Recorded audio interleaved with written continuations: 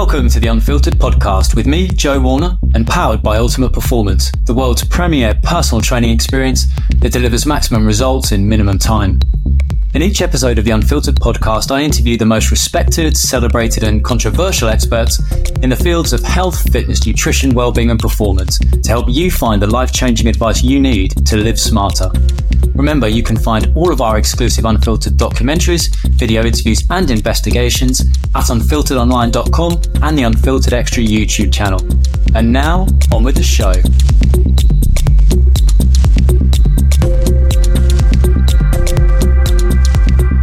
The Female Body Bible, Baz, your new book came out earlier this year. I was hoping you could tell me a little bit about the project, who you worked with on it, and why you felt it was so important to get this title out there. Yeah. So I've been a personal trainer and a fitness coach and a female health coach for years now. And there was just some things that women just don't know about themselves. And I think that most men assume us women know how to be women, and we know what sports bra should fit us. We know how to manage our menstrual cycle symptoms. We know how to do our pelvic floor exercises. But the reality is that we kind of don't know how to do anything. And that's nobody's fault. It's just that education is not passed down through the generations. And also we just don't get it anywhere else. And within the world of sport and fitness, no one within those professions has that education either. So there's myself, we've got an NHS doctor, I've got an exercise physiologist, and, you know, collectively, we were all working with women on one-to-one basis going, God, I don't even know the basics. How amazing would it be if we had like the go-to place where you could get really, really credible, evidence-based information, but in a way that isn't medical, isn't really difficult to read, isn't overly scientific. So it's it's a very easy, entertaining read. And so that was one reason. And also I think that we were just becoming more and more aware that this space it's not saturated, but it's definitely becoming fuller of people with opinions and people with, solutions. And we're like, actually, they're not coming from a good place. And so we were like, you know what, we want to create a go-to place where people can trust the source of information. So those were the main two reasons really for us publishing the book. Going into the project, what were your main misconceptions, the main myths you wanted to correct? Were there any that had more prominence or a greater hierarchy than others that you really wanted to get that information out there? Yeah, I mean, I think, the cliched one that women are small men, and I think that kind of actually we'll just women eat 30% less than men, lift 30% less than men, run 30% slower than men. I was like, we just needed to go, do you know what? Where most women are smaller than men, but the reality is there are far more differences than just our shape and size and ability to lift and all that kind of stuff. So we wanted to cut through that. I think there was lots of noise. Well, there is lots of noise around the menstrual cycle and how you can train around your cycle, you can eat around your cycle, you can control your cycle. And we just wanted to kind of say, look, 6% of sports science research is done exclusively on females.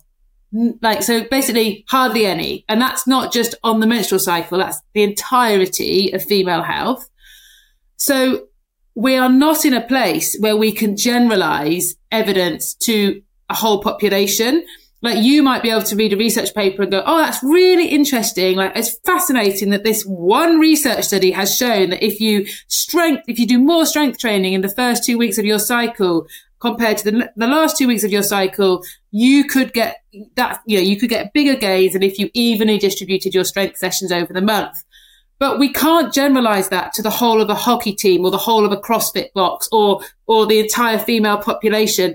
We can just use that and go, oh, is that going to work for me? No, it's not. Okay, well, and so we wanted to just kind of present people with the reality that actually we don't know, but that doesn't mean we can't do anything. What that means is that you as a female, if people only take away, we're already 3 or 4 minutes into this, but if people only take away one thing from this podcast, it's that you as a woman, your connection with your body is enough, right? Your connection is enough.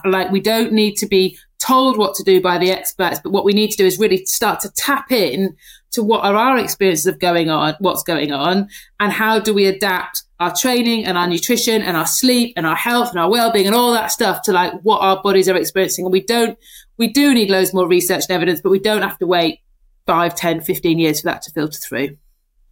Why do you think there is such a disconnect between women knowing how best to use their own bodies and what's right for them? Because is it down to taboo? You mentioned in the book, taboo is such a huge area when it comes to women's health issues. Is this kind of the fundamental starting point of where there is that lack of connection between the information out there and women being able to use it? I could blame the patriarchy, which I think that, well, and Western society. I think that if you go into the developing world and if you go into the more traditional cultures in the world, there is a connection to our bodies, whoever you are, right? So whoever you are, there's a connection to everything, isn't there? There's a connection to the land. There's a connection to the seasons. There's a connection to who you are and your status within your culture. And what everyone has a very, very clear role. And as a female, you will, even as a young girl, if there's a woman in your community having a baby, you would have a role in that birth. And that might be getting water. It might be mopping her brow. It might be providing food. It doesn't really matter what your role is, but you've seen it. You've seen it and you've experienced it. So it's normal. It's normal for you. So when it's your time in life to have children, you've gone, so it's not a shock because it's like, I've seen it. I've seen like what can happen, what can go right, what can go wrong. It's the same when women menstruate. You'll have had a role in supporting people around you to menstruate. It's the same with death. It's the same with illness. Like when you're not hidden away from all these things happening in life. And I think that in the West, as women have tried to get into the workplace and do the same jobs as men, we've had to do them like men, not as women. As we've, you go to supermarkets, you can get whatever food you want whenever you want to. We're not connected to that. And I just think it's that lack of connection to us and the world. And that's quite a big, deep, philosophical kind of, answer. But I genuinely feel it is. Like I've had 2 children. I've got a sister. I've got a mum. I've got lots of girlfriends around me. The first time when I went into the hospital to have that baby, it was the first experience of any of that. And I'm like, and it was horrendous and a massive shock. But because it just wasn't normal. And I think that and childbirth is an extreme version of that. But we have messages from women every day who are like, I can't leave the house when I'm on my period because I'm bleeding so much. Is that normal? It's like, no, like that's not normal. But because no one in their world's talking about it, they don't know that. And I think that's for me, where that disconnect is as being female. We actually haven't been able to show up as females. We've been able to go to CrossFit gyms and yogas and do sport, but the female parts of us have not been able to show up, just the male parts. There's so much I want to unpack from that, Baz. But I wanted to start on kind of this concept of normalization, because I think from my experience and in preparation for this interview, I spoke to lots of women I know to go, what should I ask you? Because obviously they're much better placed to have questions than I am. And it was almost this normalization. I've got something wrong with me, but I go and see my male GP and it's normalized. Oh, you've PCOS, just go on the pill. Or you've had this issue post-pregnancy, will never lift again. And it's almost like just shutting down of female health problems, which I think, if it's from a male perspective, there'd be all sorts of examinations and inquiries to try and find an answer. Is this a common thing, this kind of normalization of female problems and sort of just sweeping under the carpet? What you've just said there is essentially we've been medicalised. So it doesn't matter what your issue is with regards to female health, whether it's minor or major, the only place you can go is the doctor, right? So the fitness industry, the sports industry is an untapped resource in terms of their expertise. Like we are coaches, we are experts. We understand bodies. You look at a body, you know how to coach it. You know how to coach the person that shows up in front of you. Even if you've had no lived experience. I was doing an interview the other day and I said, look, I've never had cancer. I've never been overweight. I've never, I've never like had a knee injury. I have coached people brilliantly with all of those conditions. And so actually female health is just shrouded in this taboo. And it means that actually many men, being quite honest, many men feel very, very uncomfortable, or young women who haven't been menopausal might feel like, well, I've never been menopausal. How on earth could I talk to a midlife woman about her menopause? It's like, you train people like all day, every day, that you've had no lived experience of what they're going through, but you work it out because you're a trainer. So that's one thing. And I think that, you know, a lot of the stuff that is considered female health isn't life threatening. Okay. So it might be you just feel uncomfortable. Exercise doesn't feel great. You might leak urine a little bit, or you might have a little bit of, like tummy cramps for a few days. Some people might have extreme versions of this, but many women it would just be like an annoyance. It's like, God, like, who do I talk to? Like, it's not bad enough to go to my GP. It's not bad enough, or I just literally do not have time to even attempt to get a GP appointment. But either of those things. So I'll just put up with it and I'll just crack on. Whereas actually, if the fitness industry, if the sports industry just like embraced it and owned it, then we could really create these environments where we don't, it's not that I want this to be talked about all day, every day, and everyone to be oversharing and everyone like show up with all of their female health problems. You're like, I just want to play football. Can we just play football before? It's just that we just need a space where it's okay to talk about it if we want to. And I know that when I was working as a female health coach, actually, you know, for the first few sessions, it's all we talked about. It's like, right, let's sort this out. Let's track your cycle. Let's get all around that. But actually, once you've kind of done the bit of the groundwork, you can then get into the zone. So I think it does need to be normalized, and we need to not remove it from the medical profession, but just leave them to look after the people that really need their help. And the fitness and sports industry can honestly do so much great stuff in this space. I've spoken to women who've gone and seen the doctor, you know, around perimenopause and saying, you know, I'm tired, I'm stressed, and almost being palmed off. Well, of course you are. You've got young kids, you're running a household, you've got a full-time job. And it's almost like, which is the chicken and the egg here? Are they struggling because of what's going on with their bodies? And maybe by fixing that would fix some of the other problems they have. Is this, again, another common theme in terms of treating it almost like, oh, of course you're a bit tired, and it's almost like it's an inconvenience rather than something that requires dramatic intervention. So again, it's just a case of not giving it the due care and attention the disease needs, because the GP may be male, so isn't really understanding, and then it's not seen as something that's terminal. Yes. And one of my co-founders is a GP, right? So I never GP bash ever, but the reality is that until Davina McCall did her 2 documentaries on the menopause with Louise Newson, like GP, like the level of understanding in this country around menopause was very, very low. It then suddenly the pendulum swung, like where anyone in their 40s was perimenopausal and needed to go to their GP and needed to ask for HRT. But also, you know, Louise Newson did an absolutely fantastic job at putting in medical training for GPs. So their level of education is much better. And also women are going much sooner to go and ask for help and support with their GP.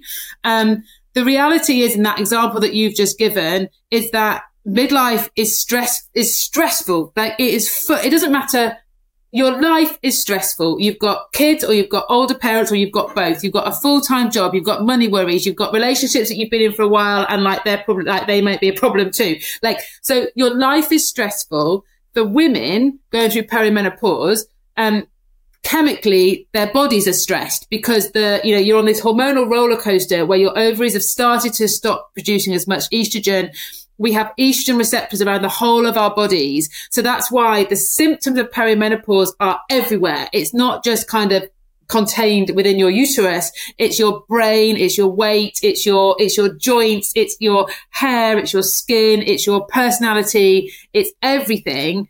So you've got chemical stress and lifestyle stress. Now, if you're a woman that's used to being in control of their life and is like, do you know what? I know what my formula is. Like, I know what my formula is. I know that. So my background was as an elite athlete. And so I was super, super controlled, and I knew everything that I had to do to get the results that I wanted. I'm now in a different stage of life where I've got 2 children. I work full time. Some people might not say this, but I do have a more relaxed approach to my lifestyle.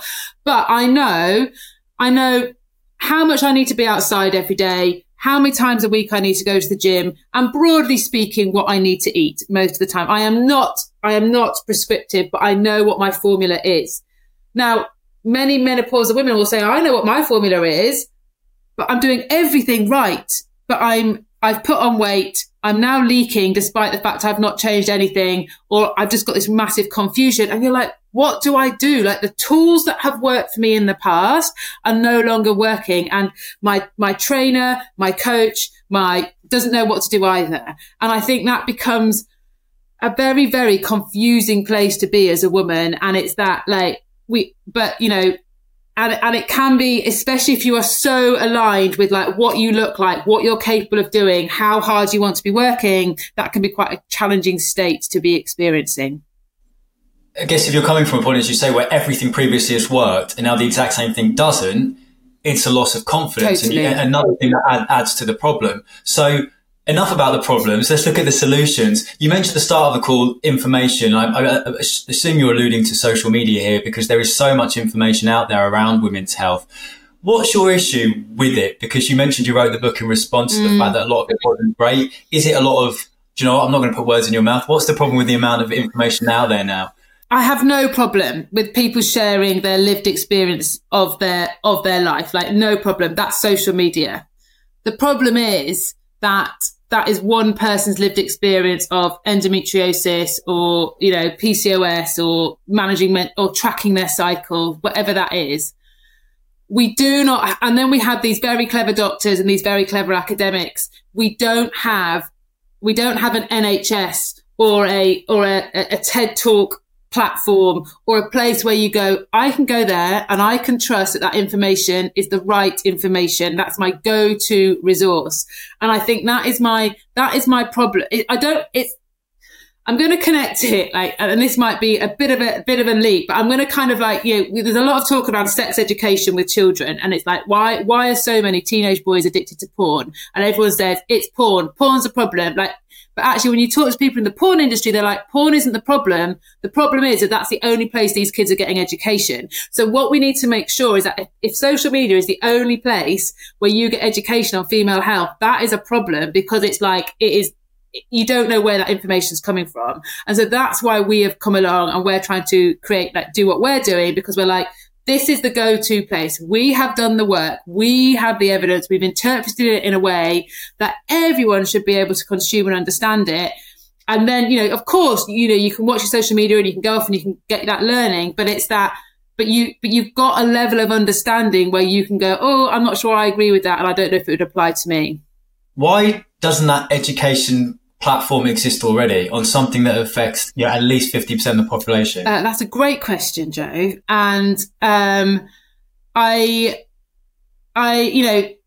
Apple Watch came out and there wasn't a menstrual cycle tracker on that Apple Watch. You could track your chromium levels. I genuinely have no clue what chromium does in my body, but because only men must have been sat round that design of the Apple Watch, no one thought, we've got this fully holistic, fully comprehensive health tracker. Oh, but what about, no one said, but what about a female's, hormones? I think, I do think that this space has it's so new, which is just bonkers, isn't it? In 2023, it is bonkers to think that this is a brand new space. I think that, and just people haven't seen the opportunity. People don't get it. I think there are more men making decisions. So when we wrote our book and we go out and you pitch to all the different publishing houses, the editors, mostly female, will get it and they're like, oh my goodness, this book's incredible. We'll absolutely get it into our committee. I promise you we'll get a result. Very few publishing houses came back to us with the deal, very few. And it was mostly because they were like, oh, I think we've already got enough books about women. I think Davina's writing a book next year. It's a saturated market. And it's that kind of, you just come up against blocker after blocker after blocker because it's a new thing. Should the NHS be taking charge of this? Do you know what? I think no, in a way, in that like they're literally there now, aren't they, to keep you alive? They are there to keep, that is all the resources there is. We're living, I just don't, I'm married to a nurse. I've got a co-founder who's a GP. I know how much strain they are under. I think for me, it has to be education has to take this on. So we have to educate our children in school. We have to educate boys. We have to educate girls beyond ovaries, fallopian tubes, uterus, period. Like that's more or less like what you get in year 8. Like we need to educate everyone around, one of our inspirations for the book was Caroline Credo Perez, who wrote Invisible Women back in 2017 now. And ours is kind of the sport and exercise version of that. And this is not a female problem. It's a female issue, but everyone needs to come on board with it. So education of children, right from the word dot, like about their bodies and about female bodies has to happen. But also we have to educate the personal trainers, the PE teachers, the sports coaches of the future at 16 to 18. Female health has to be in their education as standard. At the moment, it's an add-on. So you can qualify and graduate as whatever. And then we come along and say, oh, but by the way, you've only learned about 50% of the population, do our course. They're like, no, why would I? Because I've already got my qualification and no one's telling me to do that. And so we need the Well HQ, society needs people to be much stronger in this space and say, this isn't just putting us on a website and saying, oh, you could do the Well HQ's courses or you could learn about female health if you wanted to. It's saying, this is like safeguarding. This is like DBS checks. This is like mental health. Actually, we can't have a whole CrossFit box with like not one person understanding anything around female health, because actually 80% of our client base are females. Looking forward with personalised nutrition recommendations, personalised medicine, personalised training, do you feel this could be a chink of light in terms of giving female health and wellness the attention it deserves? Because once we've all got our phones giving us our personal information, algorithms working on that, could this be something that gives us the giant leap forward you feel we need? I mean, it has to be integrated into it, doesn't it? I think that, yes. I think that, but my sort of, not my challenge at the moment, there is so much data. You could get so much data on yourself, couldn't you? Like where things are accurately measuring stuff. But it's like, what do you do with that? And so what we are huge advocates of, and that's what the whole point of our book is that you read that and you understand your body. You take control of your body and then you can make the right decisions for you. And it's not about something telling you that something's about to happen, because we don't have the evidence base right now. But like you say, the tech is it's such an opportunity if done in the right way. And we don't want kind of, data being put into a generalized algorithm that actually has nothing to do with menopausal women or women who, of younger ages. We need to get quite specific in terms of how we're using that data and applying it. So the one thing, you could wave your magic wand today, Baz, what's the one thing that you would instigate straight away? It would almost be a legal requirement for women's health education to be mandatory for any profession involved in dealing with women. Yeah, totally. And I don't think that's unreasonable. I don't think that shouldn't be a shock. Like, there shouldn't be. But it's like, honestly, it just blows my mind that we've got, I talk with directors of sport of girls' schools who are men who've had one lesson in year 8 about basically how not to get a girl pregnant. And now they are in charge of and they're doing a great job. Like they're not, it's not that everything they've learned is total rubbish. It's that it's just not enough. It's not enough. And we know that girls are exercising a lot less. They are a lot less active than men, and girls and women. And when we do exercise, we get injured at much higher rates. So we have to the only way we're going to change that is if we're educating those that are caring for girls and women. Why do you think, Baz, then there is so much resistance to what you've suggested, like a very sensible change to how education is done to empower people to then empower women themselves? Where's the resistance coming from? I think the resistance is there because getting down to it, there isn't a budget line. There is not a budget line for female health education. So we can do these podcasts.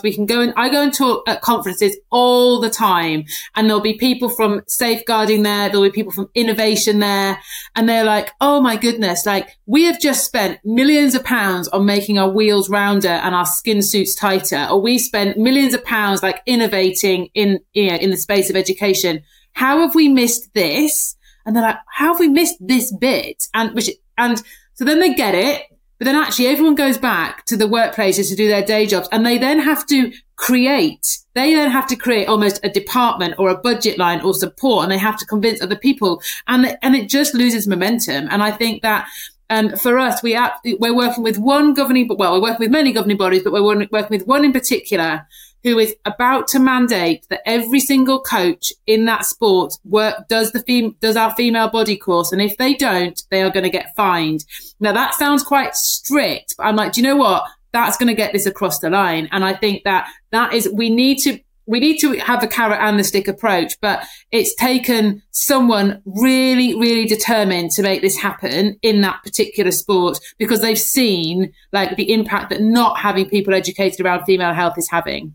And how confident are you then, Baz? Is this like the first one, and then like dominoes, they're gonna fall into line? How confident would you rate your chances of succeeding here? It will be successful. Whether we can keep the business going until it is successful is another question. And that is honestly that is the rub of it. It's that on a month by month basis, this is a tough situation that we're in. But I know that I absolutely know, because of the conversations I'm having with big governing bodies, with big brands. I'm even at the House of Commons talking with government. Like those conversations are happening, but this is slow. In the meantime, we've got to kind of keep ourselves going by taking on, work that not whatever's out there, but like, kind of like taking on like the smaller pieces of work. But for sure, this can't not happen, can it? It just can't not happen. It absolutely, and I think probably we're slightly ahead of the curve, and so we're having to create the market and create the noise. But I am absolutely sure this is going to work. It seems as though it's almost one of those problems that is just almost maybe too big for people to get their head around. It's like, well, where do we begin? And that it's easier for men in that game, who do hold the purse strings, to think, I don't want to spend all this money on my watch, because where do we begin? So I'll put my head in the sand, and it could be the next guy's problem. Absolutely right. And we were working, I've been trying to get into quite a high-end gym chain recently. And I just heard last week that they'd taken all of their PTs to learn how to row, right? Because within their gym offering, they have 9 minutes of rowing in one of their classes. They've taken all these gym instructors. They've gone to a great rowing club. They've got on the water. They've done a day there. Like, I reckon that would probably cost a couple of grand, probably, like, to get all those trainers trained up. Can I get a female health education into it? No. And it's because because like you say, it's like, oh, it's too big. Like, I don't even, and they also describe it as a can of worms. It's almost like, and I'm like, hang on, you're describing women as a can of worms. But that's kind of what happens, is they say, well, as soon as we open this can of worms, like, where's it going to stop? And it's that, and I think it's the fear of like how enormous this could become. There still seems to be an awful lot of myths and misconceptions around training during pregnancy, with everyone seemingly having a different idea of what women can or can't do. Baz, could you give us your view? What is kind of your golden rules of how someone can train during pregnancy? Yeah, this space is evolving really quickly. I mean, very sadly, only 8% of personal trainers have a pre- and postnatal qualification. And what I have observed in the fitness space is that most women don't want to go and find a pre- and postnatal trainer. Actually, they just want to stay, because that sense of community is so strong. With whatever sport and fitness they're doing, they want to stay there. But yet the trainers around them don't really know how to support this life stage. I did my pre- and postnatal qualification with an absolutely pioneering lady, like over 10 years ago now, probably like 12, 13 years ago. She was called Jenny Burrell. She's still in the game. She's absolutely brilliant. But she was teaching us how to coach women to squat and deadlift and lunge and lift weights. And the backlash from her pre- and postnatal qualification from the sector was huge, because at that stage in the game, it was like rest, mummy yoga, don't do very much. And she was like, hang on a minute. If you're on baby number 2, you are at home, like racing around after a toddler. You need to be fit. And this is really functional movement. So that's my background, if you like. And also that was approach to my body when I had my children. You've got people who kind of ignore the fact they are pregnant, right? So they are kind of like the people that like, I just want to keep on training, get my head down, and they might be part of a situation where there's a badge of honor if you can lift weights until a certain month, if you can run up until like 8 months pregnant. It's just this like external, validation of like how successful you are, and then how quickly you can get back. It's like, oh my God, look at you, you're amazing. Like, I have no time for that. For me, that is utter nonsense. And and it really frustrates me, that kind of badge of honor approach to like your pregnancy and your attitude to training. What I am a much bigger fan of is, well, first of all, you have your experience of pregnancy, your birth experience, your ability to cut, like how your body is so out of your control, right? There are things that you can do, but actually sometimes you are just served up a really, really hard situation. And that's not because you're lazy or unmotivated. It's just what's happened.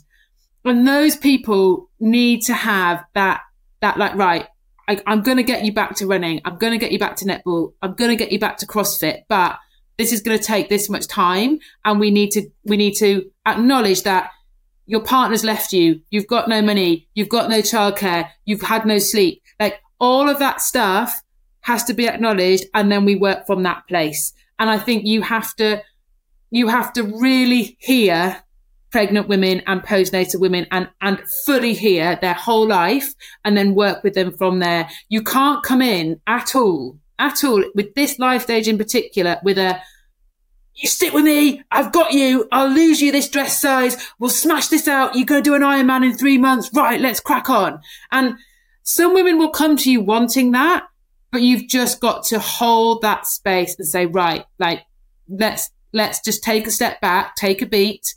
I will get you whatever results you want, but we need to work on the time frame. And for me, it's often a massive, massive shift in a woman's connection with their body, because it's like, you need to tell me all the information your body is giving you, and let's work with that. Why do you still think there is so many people, or so many so-called experts, saying that women should just take it easy during pregnancy? They shouldn't do any exercise almost from the moment they've realised that they're pregnant.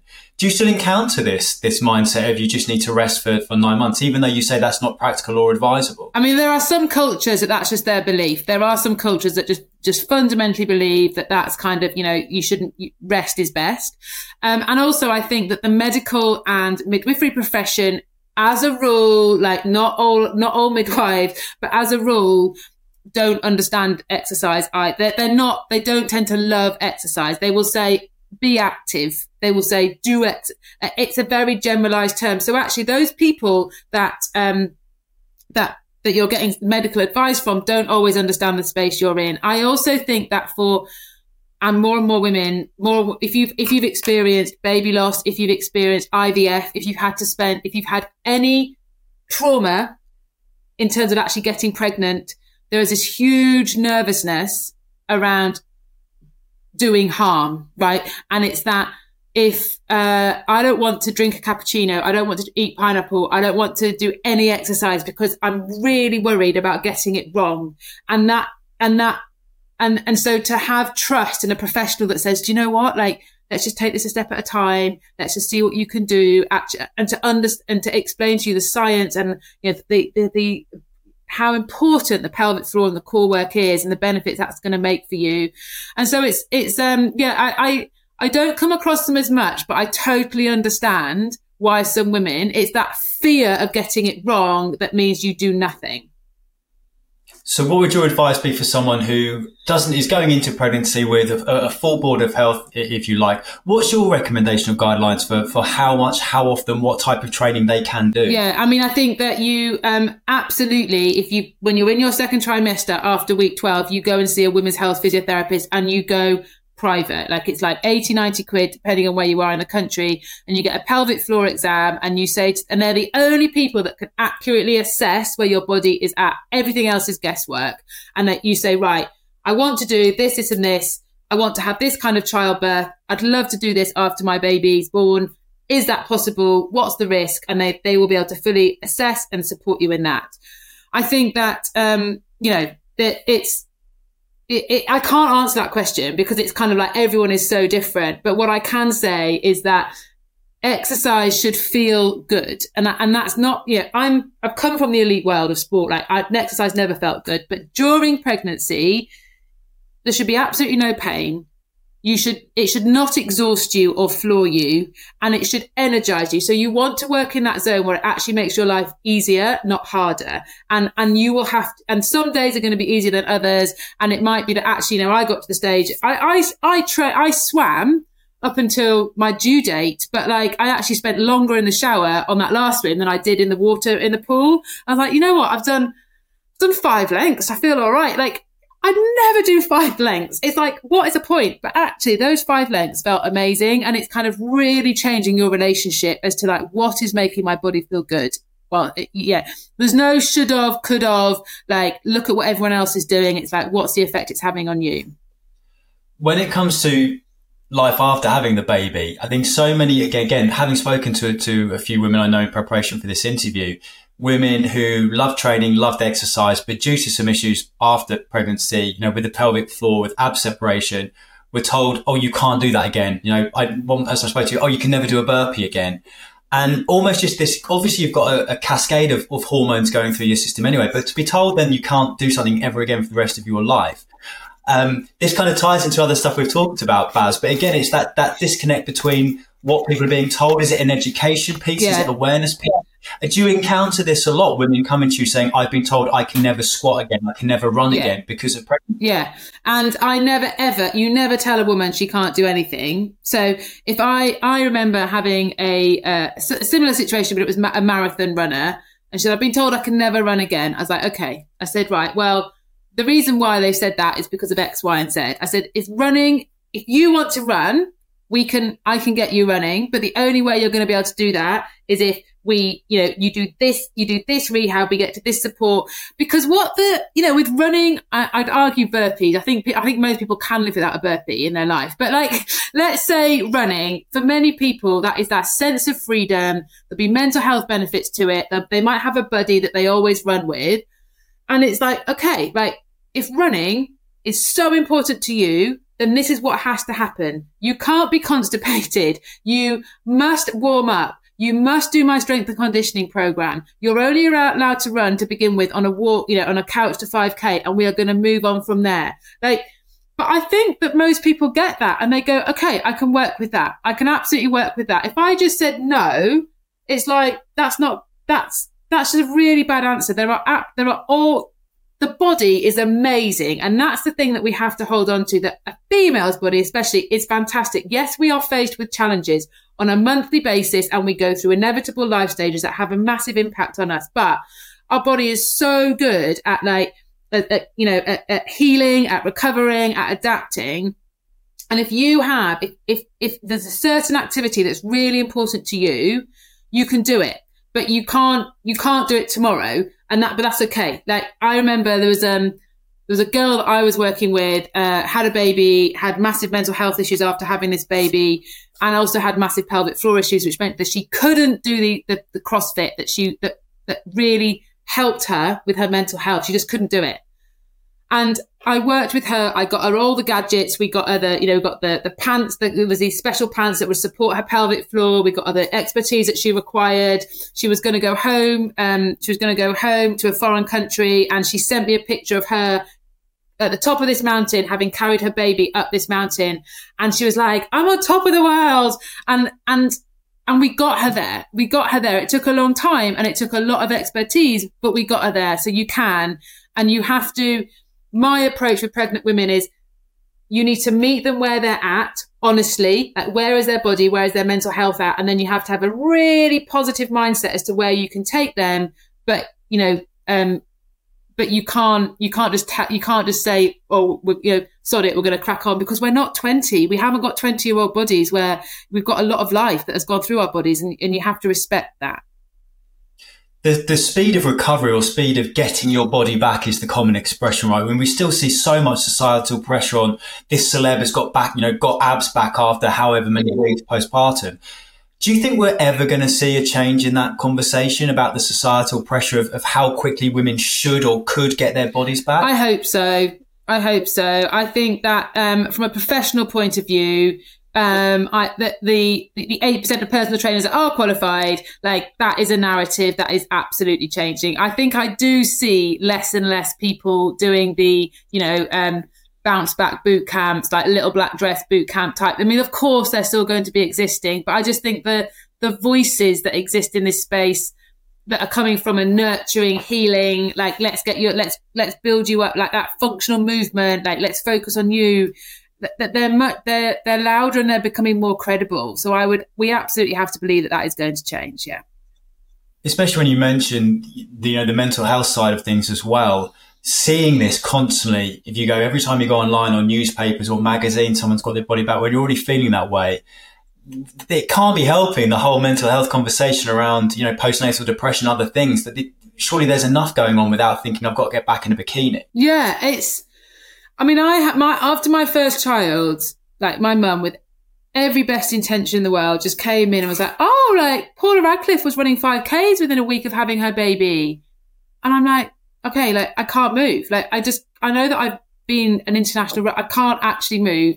Everything hurts. I'm in so much pain and agony. Like, that is really unhelpful. Now, I had a sports science degree. I had a master's. I'd been a PT for 10 years. Like, I'd been on the best rowing team in the world. But even I felt vulnerable with her saying that. I was like, oh, like, am I not good enough? But actually, do you know what? You surround yourself with great people that support you and give you the right energy. But when you're in a downward spiral and when you're in a vulnerable place, you think you're not enough, don't you? You always, doesn't matter who you are, you're like, I'm just not enough. I'm not doing enough. I need to be doing more. And I think at every single life stage a woman goes through, puberty, pre-postnatal, perimenopause, menopause, we're vulnerable. And that's why it's really important that you get that positive, those really good, credible people around you that are like going to sort of bat away all that nonsense. I'm so glad you brought up support, because as a man whose partner has gone through some of these changes, I tried to do some research, and I found it pretty hard, if I'm really honest, to find stuff I could trust. And because I've been a fitness journalist for a while, I tend to have a pretty good radar for what I can believe and what I can't read. How big a problem is it, Baz, that we've talked about the education for women and the disconnect there. What about for men? Because it seems as though men are in a prime position to offer some of the support you've needed, but we, generally speaking, don't necessarily have the support structure ourselves to offer that advice and support. How big a problem is that? I feel really strongly that we have to educate the men, and we have to give you a space where you feel safe and you feel not judged and not less than, to learn about the female body. So when I kind of came into this female health space, probably about 10 years ago now, it was a very angry, feminist, sisterhood kind of space. So if you attempted to do a pre and postnatal qualification, you'd have probably been the only man in the room. And there was you'd definitely never do a menopause qualification. Like, you just would not be on your radar. But the reality is that most PE teachers, most personal trainers, most sports coaches are men. Most women are coached by men. And so we have to take them with us. It doesn't mean you have to say the word vagina. You have to teach a pelvic floor exercise. You have to fit a sports bra. You don't have to do any of that. But what you can do is that when a woman shows up and she's like, oh, I'm a bit tired today, and you can hold that space. If a bloke, I was doing another interview last week, and someone said, if someone came in and said, God, I'm so hungover, I didn't sleep at all, I didn't get until 3:00 in the morning and I haven't slept. As a PT, you could totally handle that situation. But if someone says, God, like, I just had insomnia because I was sweating last night and I got really hot. Like, suddenly it's like, oh, like, don't talk to me about that. I can't manage that. It's kind of a very similar conversation that you need to be having. But I think that if there's a female health spin on it, people get very worried. So my dream is also that we men need to be educated, and in fact, they could totally handle it. I've just finished doing a pilot with a high street gym chain with a gym group. Worked with 50 of their personal trainers from across the country, very young guys, women as well. We taught them everything about the menopause and midlife, and they totally got it. And they were like, "This has massively changed. I don't expect all my clients to suddenly start talking to me about this, but if they do, I can talk about it, and I can also share with them, I've been doing this course about the menopause. I really love it." Some of them will be like straight in. Some of them will be like, okay, cool. And they want to talk about something else. But they felt that from, reading our book, doing our courses, they were very much like, okay, like I can handle this content. So I think absolutely we have to educate guys too. When it comes to menopause, again, there's a disconnect between medical advice or maybe what women see online as what they should be doing. For instance, I've read that, strength training, eating more protein, doing some HIIT can be really beneficial through the perimenopause. What's your kind of takeaway tips, Baz, in terms of what women who are approaching this period of their life should be prioritizing in terms of those big rocks for optimal health and performance and well-being? Yeah, like what you've just said, but they're going to be 45. They might be overweight. They might have hip injuries, knee injuries. They'll have pelvic floor issues. They might have breasts that hurt every time they do a star jump or a burpee. So you've got this advice, which is absolutely correct. So from the age of, from our mid-30s, our bone density starts to decline, as does our muscle mass. You can counteract that with a brilliant strength and conditioning program. But women can't move. And I know that you'll be like, what? What do you mean women can't move? We have never been taught how to lift well. So you can't just bash them into a CrossFit space and expect them to be able to get the most out of that training. We have to be training people how to move brilliantly. And you need to also really say, right. So when I coach trainers on this, I'm like, we don't just do strength training for midlife women. We do strength training, breast health and pelvic health together. Because all of those things have to be considered, and we can't just strength train at the consequence of these other things.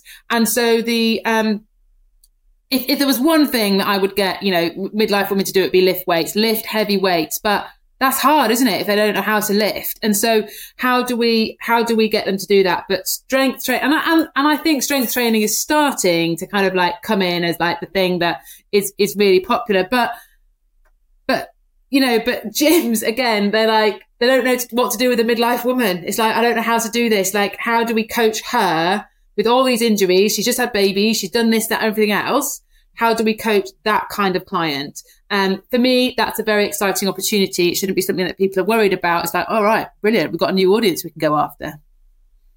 You've obviously worked with a lot of UK-based gym chains. Are you still seeing this kind of gender stereotyping of when men or women go to the gym? For instance, I was speaking to Dr. Stacey Sims recently, who says women are just kind of shown the cardio classes. Here are the bikes. Men, there's the barbells and the dumbbells. Are you still seeing that in UK gyms? Because obviously a woman wants to take better care of her health and makes that big decision, which if you've never been before is a huge decision to join a gym. If you're then kind of shepherded to one area, it's going to make it even then harder to do the type of training you've recommended.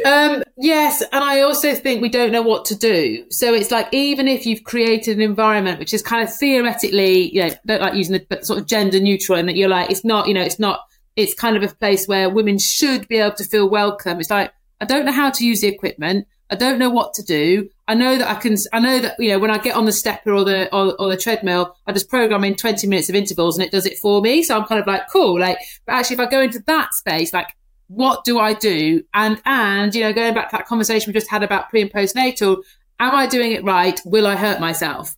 And it's the etiquette, isn't it, of a space. And I think if you don't, for people that get gyms, I would even, you've heard what my background is. If I went into a new gym space, a lifting space, I would still feel quite intimidated. I would be like, you want to make sure that you're not stepping on people's toes, that you're not like, you don't know what's the etiquette around taking weights on, putting weights back, lift, like, what is that? If you just contain to your own little bit of cardio, it's a lot easier, isn't it?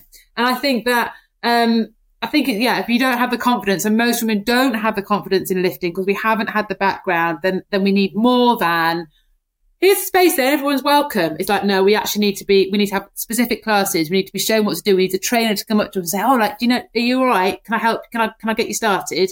We need that. And I guess this is where we've been critical of social media in our conversation so far, but where it certainly has popularized and made lifting weights seem a lot more achievable and glamorous even, because we're seeing so many young women lift weights and then older women come in that way. Whereas when I first started going to the gym, you just didn't see a woman in the gym, in the weights room at all. Are you continuing to see that change? And is that one of the areas you'd agree that actually social media maybe has been a force for good? Yeah, apart from the films are always from on their bottom, aren't they? Do you know? It's always, I'm like, it's still, there are some brilliant people, on the socials that I follow. And I don't know if it's just the way that my stream is filtered, but generally the women are in sports bras and hot pants, and they are generally filming from the back. And it's still quite focused on the aesthetic. Even if the aesthetic has changed away from super skinny, it's still on that aesthetic. And it's like, I don't look like that. I don't look like that. And I definitely can't do a chin up. And, but it is, still not quite right, is it? But it's kind of like getting But that's exactly why I wanted to speak to you, Baz, because again, I'm trying to see the positive there, but because it's not directly affecting me, I can now totally see how this comes back to confidence, right? Which then plays into mental health, which underpins almost everything we've spoken about. If the confidence isn't there and is lacking, doesn't matter what you see. And in many respects, what you see is actually hurting, because I'm not capable of doing that. I don't look like that. I don't belong in a gym. And then that can reinforce this negative narrative of what someone can't do rather than what they should be doing. Yeah, absolutely. And I just think we need to get more real. We just need to get more real about, like, you don't look like that. You're never going to look like that. They look like that because they were born like that. That is the reality of the situation. They do not look like that because they go to the gym. If they didn't go to the gym, they still, broadly speaking, look like that. And so, but that's what we need. That's what we need to hear. That's what we need to hear. Can't speak to a former elite athlete without speaking about transgender sports, right? We interviewed Sharon Davis recently, who's been unequivocal in her position of whether or not trans women should be allowed to compete against biological women in elite sport, and even at school level. Baz, if you're happy to talk about it, could you give me your take on this, having competed at the highest level yourself? Yeah. Sport can't be fair and safe. And I think that's where the conversation started, was, 3 or 4 years ago now, probably about 3 or 4 years ago, this conversation started happening, and said, we need to create fair and safe sport. And it just can't, you can't have a sport that is fair for everyone taking part and safe for everyone taking part. And I think that women, females are physiologically different. And I think that the societal conversation is further advanced than the science. And I think that, but if I was sat in a boat on a start line, and in the opposite boat was a transgendered woman, I would feel there was an injustice served there. And I would say they're bigger, they're stronger, they have larger lung capacity than I do. And I would feel personally, and I would feel again that even in my boat, if I hadn't got a place because a transgendered woman had got a place in that boat, I would feel that, an injustice had been served. And I think it's a really, really toxic conversation. And I think that even now, people who come into this space are very opinionated and are very articulate and have a very strong conversation. So if you're not sure of what your standpoint is and you want to have a conversation, actually you can't, because it feels like you should already know. And it's basically just people shouting at each other saying you're wrong, like this is for all of these reasons. I think that for me, we need to soften the conversation a little bit. Like, I get that these people of the extreme and say, right, let's soften the conversation a little bit. Let's not cancel anybody. Let's all attempt to start talking in here. And we're not going to create this beautiful place where everyone's happy, but it's like, let's hear from let's genuinely create a space where everyone can talk, as opposed to we all just shout and go, right, where are we? What can we do? But I think that, the conversation is moving on, but I just think it just feels a really horrible space to be a part of. And I really hate that. I can completely understand why so many current and former athletes don't want to get involved in the conversation because of the very obvious public backlash. So it would be unfair to expect, the likes of you or Sharon Davis or others to constantly take the criticism here. Is this the role of governing bodies, the IOC, other fundamental institutions that govern sport? Should they be the ones taking a firmer stance? And also, are we moving in the right direction there? Because it feels as though more and more now are coming out with categorical rules of how things can be done. I think the governing bodies do absolutely have to take a strong stance, because otherwise, I think that one of the guidance last year was like, use the science to make, I think it was from the IOC, said, use the science to make your decision as a sport. There is no science. So it's like, so to put that onto the shoulders of a governing body to say like, what netball, what do you, like, there is no studies done in netball. Like, it's kind of, you can't do that. So I think that because otherwise the athletes get asked the questions, the coaches get asked the questions, and that's not, like you say, that is not fair to put that conversation onto them. I think we absolutely have much stronger guidance, from those, from those at the top as to like what the situation is, and be really, really clear with that, so that actually it's just the rules are the rules. But we keep the conversation happening, because it's an emerging area, and we have to keep changing. We have to keep we have to kind of keep the conversation going. But we have to protect women's sport. It's a protected category, and we have spent years and years and decades getting to the place where we are now, and and we have to protect that space. What would your solution be? Would it be an open category then? I mean, again, I hate to be on the spot like this, but I kind of have to ask, because you've been there in that position, you've sat in that boat where there could have been someone else that was physically stronger, more capable, whatever term we want to use. I know there's not an easy solution to this, but what would you like to see as maybe the next step to move away from the toxicity of this debate? Yeah, I mean, I think that Paralympic sport is very well categorised, and everyone understands, like, you hit certain criteria and you're able to compete in certain different categories. I think we have to have women's sport, we have to have men's sport, and I think at the moment, the open category seems to work quite well, because it's not as though there's like loads of people in that space, and so it's not as though we're going to have like loads of teams able to compete against each other. So I think an open category does make sense right now, but I think that we just need to keep revisiting this and kind of work out, are we protecting elite sport? What are we doing grassroots sport? How does that all work? And also, how does it play? What is the effect of like transgender women, like when you're looking at participation in places where they won't show up to a swimming pool, they won't show up to a football session if there are men that, if you're not female, and it's that kind of, that whole conversation needs to happen. And I think that we can't just have, it's not just who's shouting the loudest, and that's the bit that I would like to see we move away from. Thank you for listening to the Unfiltered podcast. If you've got this far, I hope you won't mind if I ask you to leave a 5-star review when you get the chance. We'd really appreciate it. And don't forget, you can access all of our exclusive Unfiltered video interviews and features at unfilteredonline.com and the Unfiltered Extra YouTube channel. See you next time.